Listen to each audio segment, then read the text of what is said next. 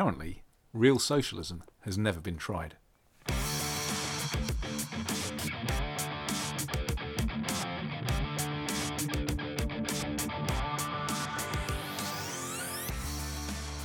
Welcome to Sounding Board. I'm Andrew Edit. I'm here with my brother Nick. Today I wanted to talk about the idea that real socialism has never been tried. Now Nick, you must have heard this before. That wasn't real socialism. Oh yeah. Or that's not real socialism, or whatever. But it's only when it goes wrong. A lot of the time, yes. So what traditionally happens is some revolutionary comes along, tries a few things out, and because they've been taken over from a reasonably successful capitalist economy, not necessarily a complete free market, but not socialism either. They take over, and things are probably okay for a while. It doesn't happen overnight. Exactly. You can't destroy it overnight. No. Yeah. And so what happens is, you'll see some success because there will be things like government spending programs, and obviously that money, is available. They can print money, etc., and that won't take an impact for a while. So you can see very, very quickly good things happening under what is supposedly socialism. Yeah. And then what happens down the line is they run out of money or ideas or whatever, and then it all turns into Venezuela, where people are, joking aside, people are starving. It's just a tyrannical government. Inflation in the millions of percent. Oh, it's super inflation. It's fleeing the country. It's towards Zimbabwe, I think, in inflationary terms. And at that point, it was never real socialism. Even John McDonnell was on. I think he was on the news recently saying, "Well, yeah, it's obviously the reasons that." He said they lost their way, Venezuela. Yeah, he thinks they lost their way under Maduro, I believe. Yeah. And what they want is a little bit more socialism. Just a bit more socialism. Well, it's just a few more deaths. Sorry, that's communism. Well, it's the same thing, really, isn't it?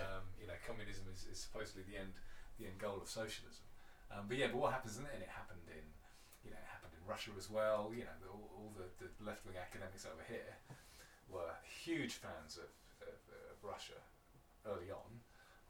Well, you're talking the Soviet Union. The Soviet Union, and then until it goes horrifically wrong, and then obviously that wasn't. Turns out it was a house of cards.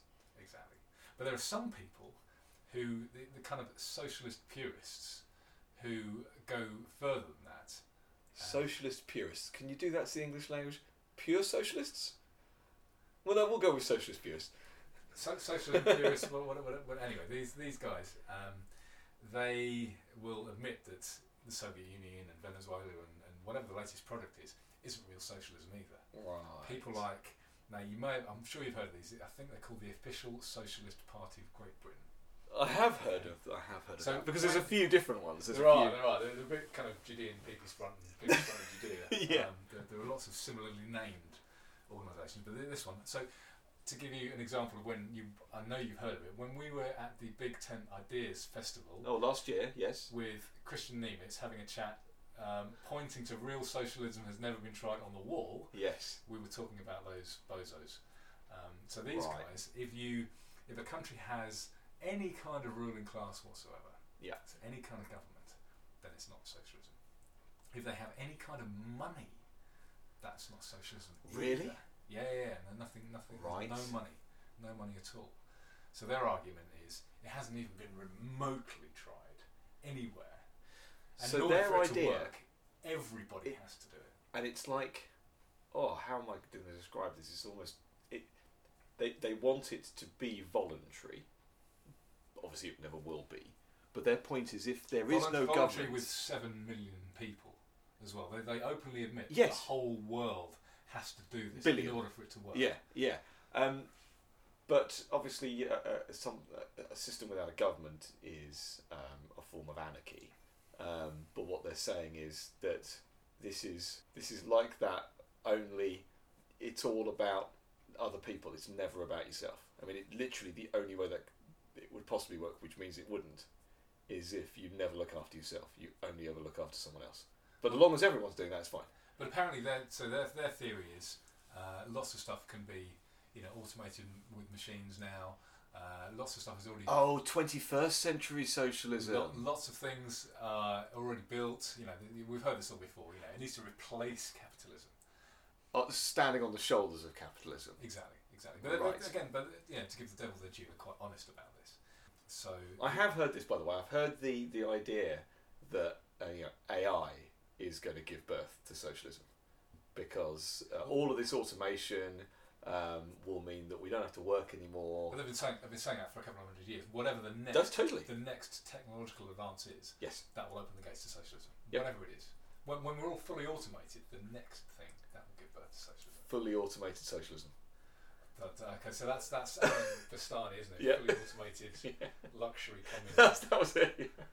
So the idea is that you don't actually have to work for maybe a couple of days a week. Everybody can work a couple of days a week for the greater good. That's a theory, You work a couple of days a week. You do stuff For no money. Well, no, but everything is free. Everything is free. So Why do we need to work then? because it wouldn't work unless everybody works. So everybody agrees to this. Everybody agrees to this. You work a couple of days a week for the greater good. I don't agree to that. Providing. Okay, so Sorry. That's one reason it doesn't work. But, Sorry. The idea is when people see it working, of course they'll want to join in. Right. So you will be, you will be all up for this as soon as you realise that this is a fantastic new system. It's better than capitalism. You can get everything for free. You just need to work a couple of days a week. A couple of days. You can do 2 days. You can do 2 days a week. You can put some effort in doing something you're good at that the whole country needs, and then everybody does If that. everyone only works right, so this is assuming that the vast amount of every single aspect of our lives is automated. I mean, this is if we've only got doctors for a couple of days a week, right now we have a shortage of doctors. So if doctors only work for a couple of days a week, then we'll have even bigger shortage of doctors. So this is assuming a humongous leap forward. Again, to give the devil their due, they're assuming that lots of what lots of people do is unnecessary, including all the government work and all the public sector workers. Well, I'm with them with that. Exactly, me too. So there are some things that they say that you think, well, actually, okay, you've got a point there. Yeah. So there'll be lots more people to do things that are necessary and things that are needed. So they hide these truths in there.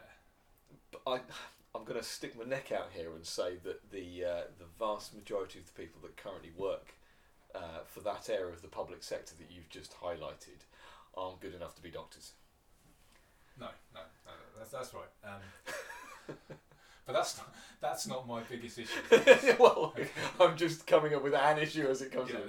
So let's assume that they're right, okay, and that everybody just needs to work 2 or 3 days a week, and then we'll have enough doctors because we'll have more of them, and they'll work shifts, etc., etc. Yeah. Let's assume that everything works out. That somehow the exact balance of people in professions is exactly what we need. This is where I'm getting to. Who decides whether someone's a doctor or not? Exactly. So what they advocate to start off with is, well, we're going to be democratic about everything. We're going to be democratic about everything. Democratic socialism. Everything is decided by democracy. But then when you scratch the surface a little bit more, it's, well, how can everybody decide on everything? It can't possibly happen. And there are only 2 ways to organise an economy. You can either have it decided for you, it can be centrally planned, or you can have a market, which we know works. Well, which I would actually argue isn't organising the economy. No, exactly. There's only one way to organise the economy, the wrong way, which is to organise it. Don't organise it. Exactly, which is the argument for free markets. Yeah. But then when you speak to them a little bit more, what they say is, well, obviously it's going to take some kind of administration. There we go. And there we go. And this is it. These administrators who do all the dull and mundane tasks. Their words, dull and mundane tasks. We know exactly who these administrators are going to be. They're going to be people like Pol Pot, like Stalin. These are the people who are going to organise the economy for you. You must have it. I mean, maybe not at your current workplace because you're the boss, but at other places you've worked with, whenever you have decisions that are going to be decided by committees or by votes, there are loudmouths, aren't they? Absolutely. These are the people who are going to want to do the organising. Yes, totally. And this is why even their ultra pure, supposedly completely democratic version of socialism will never ever work, because these people will always find a way to be in control. Yes. And if you don't have them, it will fall down because nothing will be ordered. How do you know exactly how many cars to build? What quality of car do you build? How big do people's houses have to be? What quality of the houses? How does all of this get decided?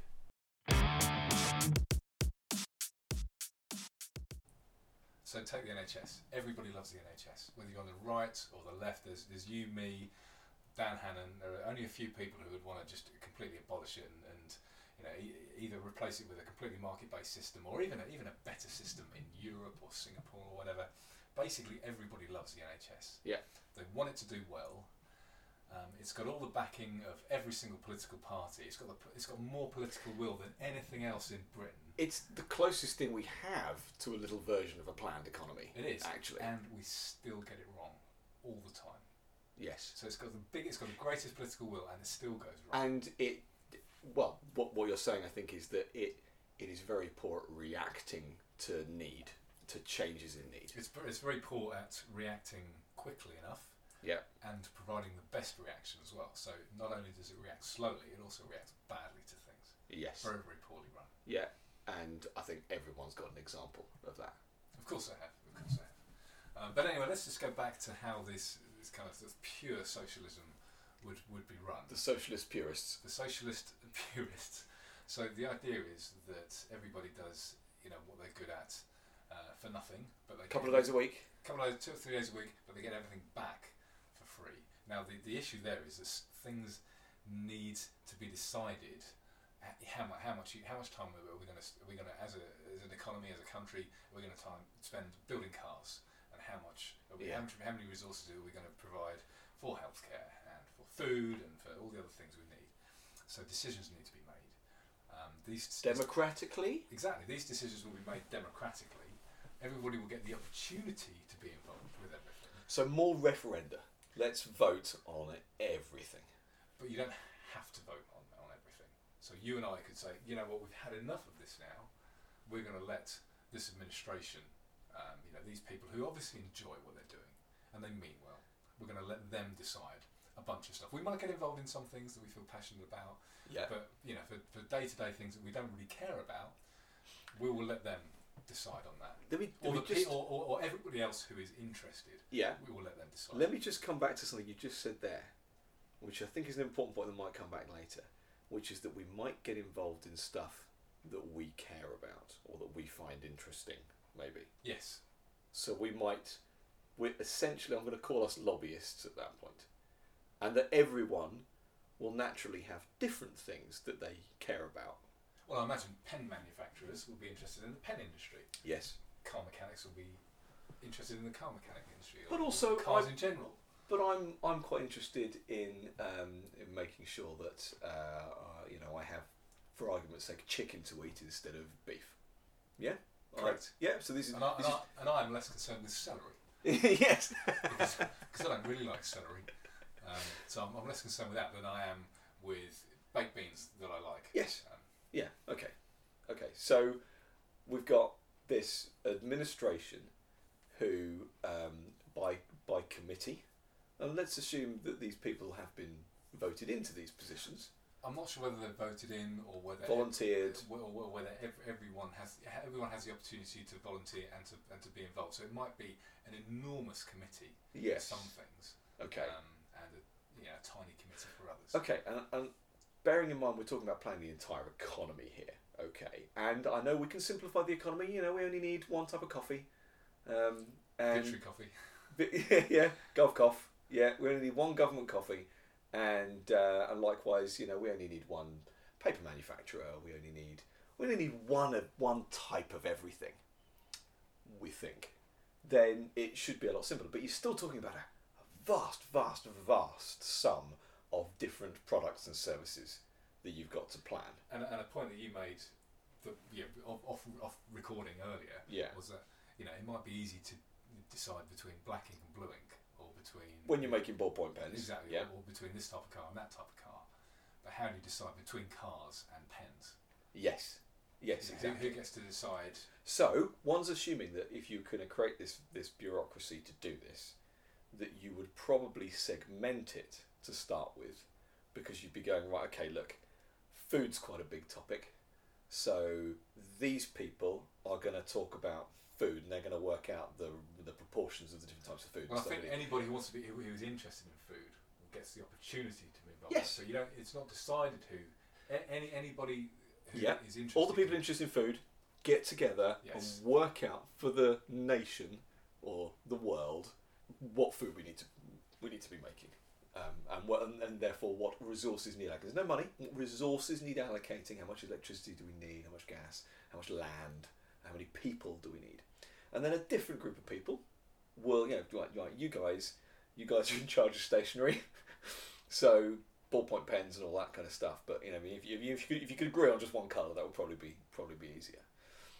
And the point where they've made their decisions, they then come back together again to a larger group and have to decide where those competing demands get resourced.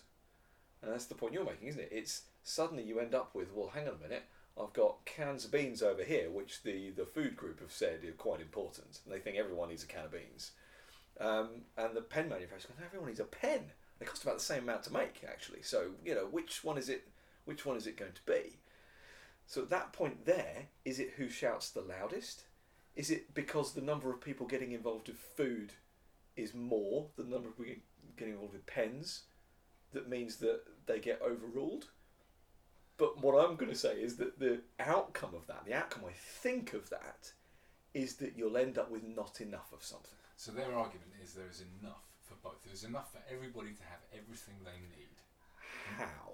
Enough resources. They think that there is so much waste going on in the world that there's enough resources to make everything, to provide everyone with food, with shelter, and there's enough effort to provide everything as well. How do they know that? It's just magically it happens to equal exactly the right amount of resources. I don't think I disagree with them with that. I think there's enough resources for everyone to have everything they need. I don't think socialism is the way to get that. But I don't think there's a lack of resources on Earth. Or a lack of able-bodied people to provide everything. Okay. I don't think that's the issue. Okay, but your argument is there's enough resources for everything. Whereas what I'm saying is that if you are trying to assess demand without using the aggregate of people's individual choices, i.e. a free market, you're going to get it wrong. If a committee of people decide how much bread to manufacture, then either we're going to have a bread mountain, or there are going to be queues of people trying to get bread. And you can argue that then, the first plan, we came up with our economic plan, we spent a good few years on it, and this was the 5-year plan. Okay, well, we're 3 years in, it's not working, because there was quite a few people queuing for this bread now. But that's okay, because we know now, we can see the queue, and so we now know that we need to make more bread. Are you saying to me that the only reason we didn't make more bread is because we chose not to make more bread? There's totally the resources for us to make more bread without not making something else. Because all I'm saying is that you have to not do something else in order to make more bread. And it's great now because it's really obvious. Everyone can see we need more bread, but we're going to have to not make something else. And one would assume you choose something you've suddenly got a surplus of.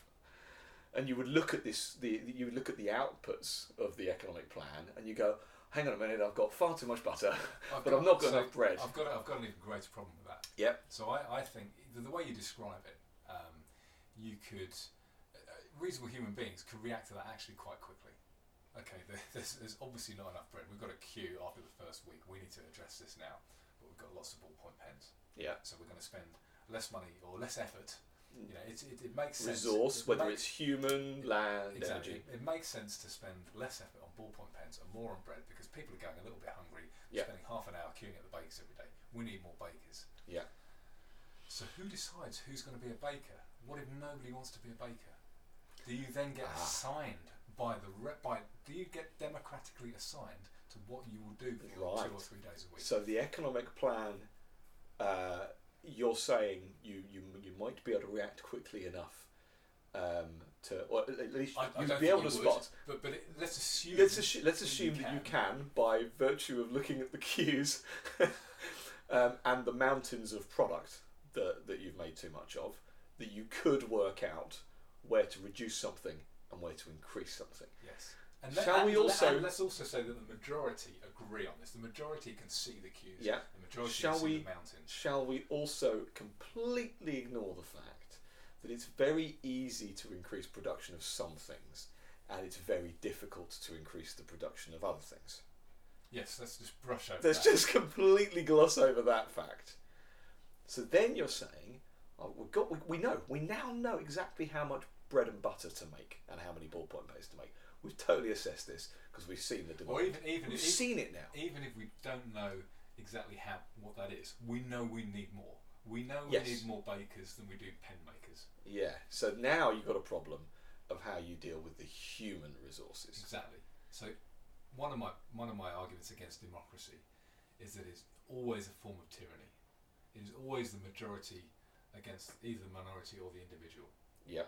So for the pen maker who doesn't want to be a baker, it doesn't matter if he's been, given a government diktat in order to become a baker, or the rest of the world has told him. He's still being told what to do. Yes. It's still a form of tyranny. He still has to down tools, and for the greater good.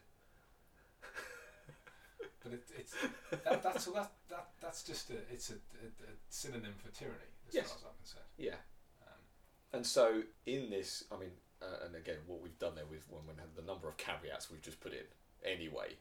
People agreeing. That's assuming that everything else would work. Yeah, assuming those would work, then basically you'd have a situation where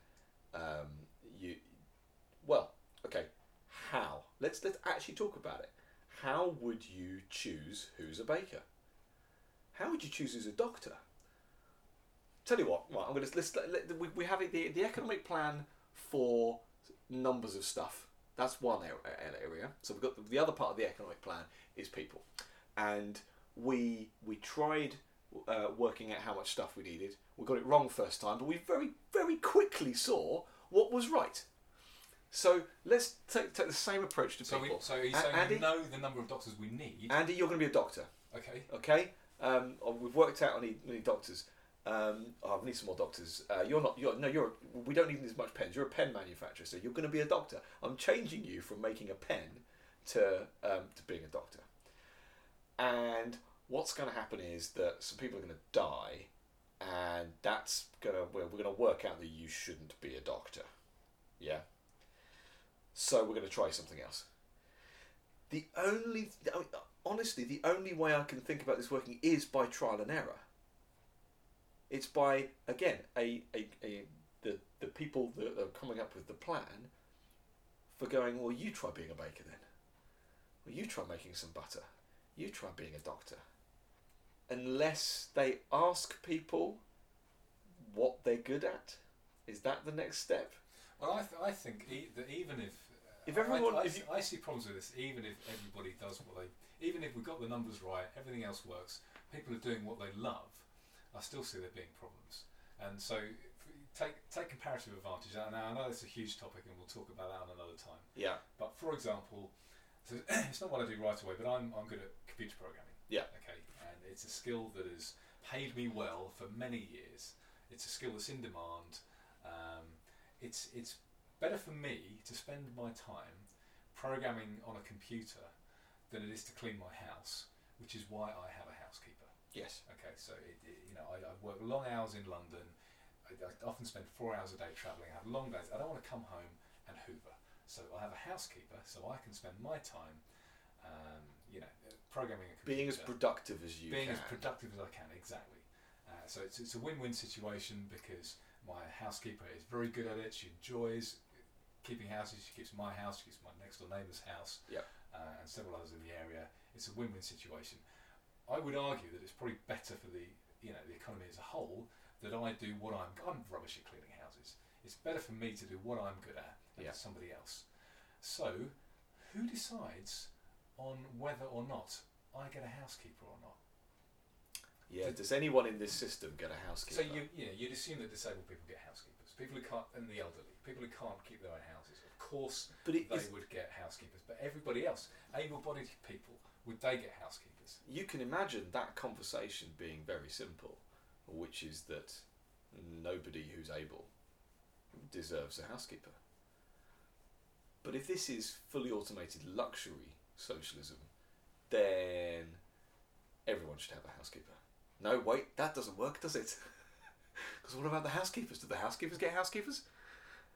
Well, it's not going to be fully automated. Unless it's completely standard socialism. Yeah. In the stuff isn't automated yet. Yep. People are required to clean houses. What you're talking about is demand. What you're talking about is someone has to assess demand. If your skills are in demand, if in this world we need your computer programming skills, then somebody has to make a judgment call. It's value. What is worth more? How do you if nothing is paid for, if everything is done for free, how do you assign value to stuff? How do you know what's more important? How do you know if baked beans are worth more than cabbages? Yeah.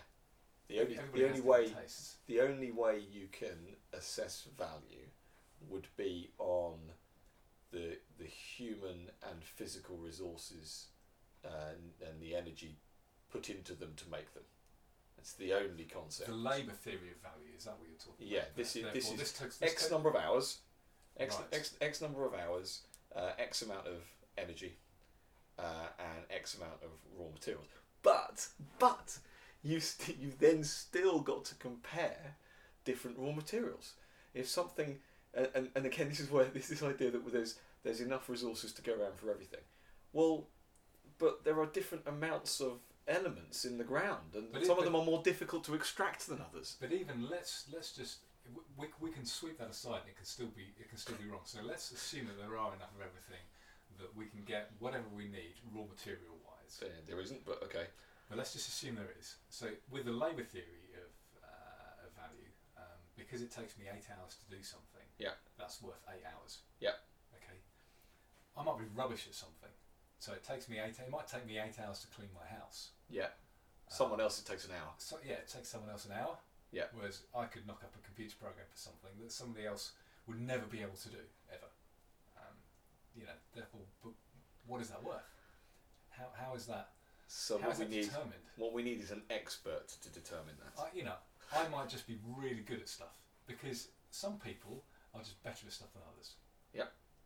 The sports people, for example, basketball players.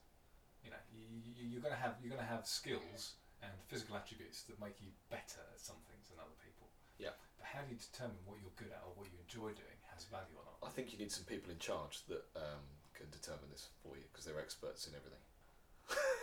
Look, where are we going with this? It's important that where are we going with what we're trying to do here? We're trying to say it just can't work. Yeah. So my point is, even if you caveat out everything and you just sweep under the carpet all these obvious issues, it will still never work because stuff needs to get decided by somebody, and even if those decisions are made by the country or the world as a whole, they'll get it wrong. They'll get it wrong. And this is the argument for individual decision, because you live and die by it, but it affects you. And also, in any successful economy, people have taken risks. Yes. And risks some have been successful, some haven't been successful. Yes. And it's all taken on an individual basis. If you're doing stuff on a nation or on the world, you're taking risks with everyone. On everyone. That's a very good point. And who makes a decision for that? I might be willing to take a risk. I may have worked hard for 20 or 30 years or something, built up a stack of cash, so I can afford to take a little bit of a risk on my new product, and it might pay off, it might not. Yes. I might make millions out of it. It may have been a bad idea, and I go on to something else. But I can afford to take that risk. If it's done as the world, who decides on which risks we take? Well, and this was a point I wanted to bring out, but actually it ties in quite nicely with this, which is how on earth do you plan innovation? How on earth do you fit into this planned economy the directed innovation? How do you say, I really think you should go and invent the radio? It's impossible. The best discoveries have been accidents, haven't they? Also, some of the best discoveries and the best inventions have been the products of people spending, toiling for years, Yes. getting it wrong, and then wrong, and then Yes. wrong, and then wrong, and Yes. then wrong, and then wrong, and then right. The planned But would economy. the planned economy let them get No, it the wrong planned for economy so would many say, times? stop wasting your unproductive time on that. We're not going to have. I'm sorry, Edison, but I know this is your 85th light bulb, but you just need to quit now. That's how it would end. They've been things that